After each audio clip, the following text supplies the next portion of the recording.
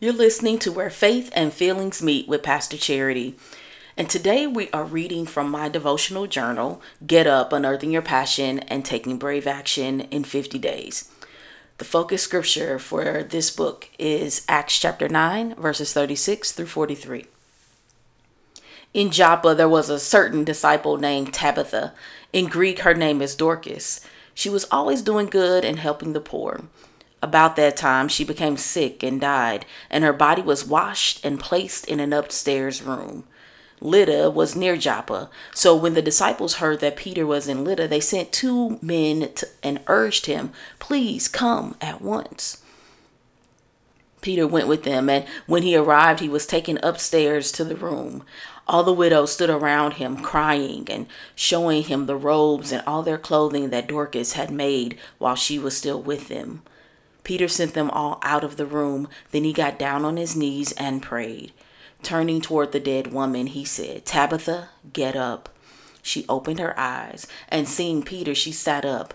He took her by the hand and helped her to her feet. Then he called for the believers, especially the widows, and presented her to them alive. This became known all over Joppa, and many people believed in the Lord. Peter stayed in Joppa for some time with a tanner named Simon. Day 1, Power of a Name. Tabitha, aka Dorcas, depending on whether you speak Aramaic or Greek, respectively, was a disciple of Jesus Christ. While too many women in scripture go unnamed and unacknowledged, here we have a woman with her name mentioned in two languages, a double honor. Some say mentioning both versions of her name alludes to her far-reaching impact on multiple communities. Tabitha means gazelle or deer. I imagine she had a quiet strength about her. Maybe you know someone who is deeply relational, present, and makes room for others to breathe and refresh. At the same time, this person is resilient, and when they speak, their words are taken seriously.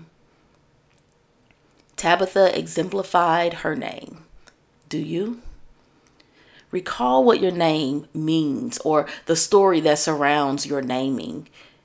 What of your name or your name's story is alive in you today? And what needs to come alive again?